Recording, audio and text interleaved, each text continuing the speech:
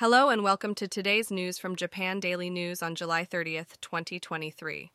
In today's news, a powerful typhoon number 6, is expected to approach Okinawa and the Amami Islands from the 31st to the 1st of next month. The typhoon is currently moving north-northwest over the sea east of the Philippines and is forecasted to come close to Okinawa and Amami with strong force.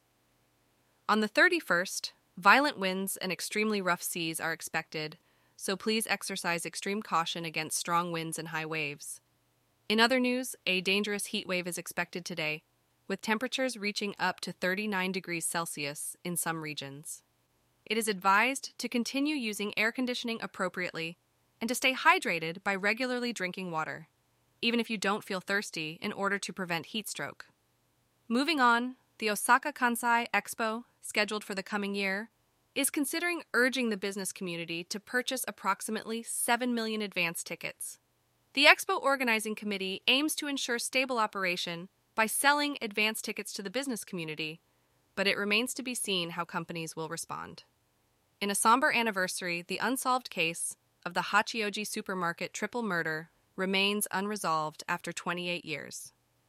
3 part-time female high school students were killed by a gunman in Hachioji City, Tokyo. The Metropolitan Police Department continues to appeal for information regarding the case. Tragedy struck in Tokyo's Higashimurayama City as a couple in their 90s and 80s were found dead in their home.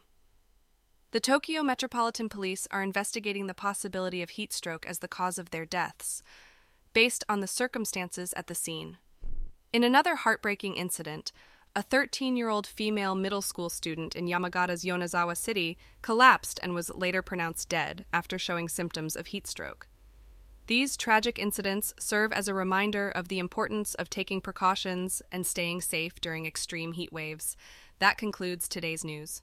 Stay tuned for more updates from Japan Daily News. And now for the weather. Today in Tokyo, the weather will be partly cloudy with a maximum temperature of 29 degrees C and a minimum temperature of 28 degrees C. And that's all for today's news. Thanks for listening to Japan Daily News.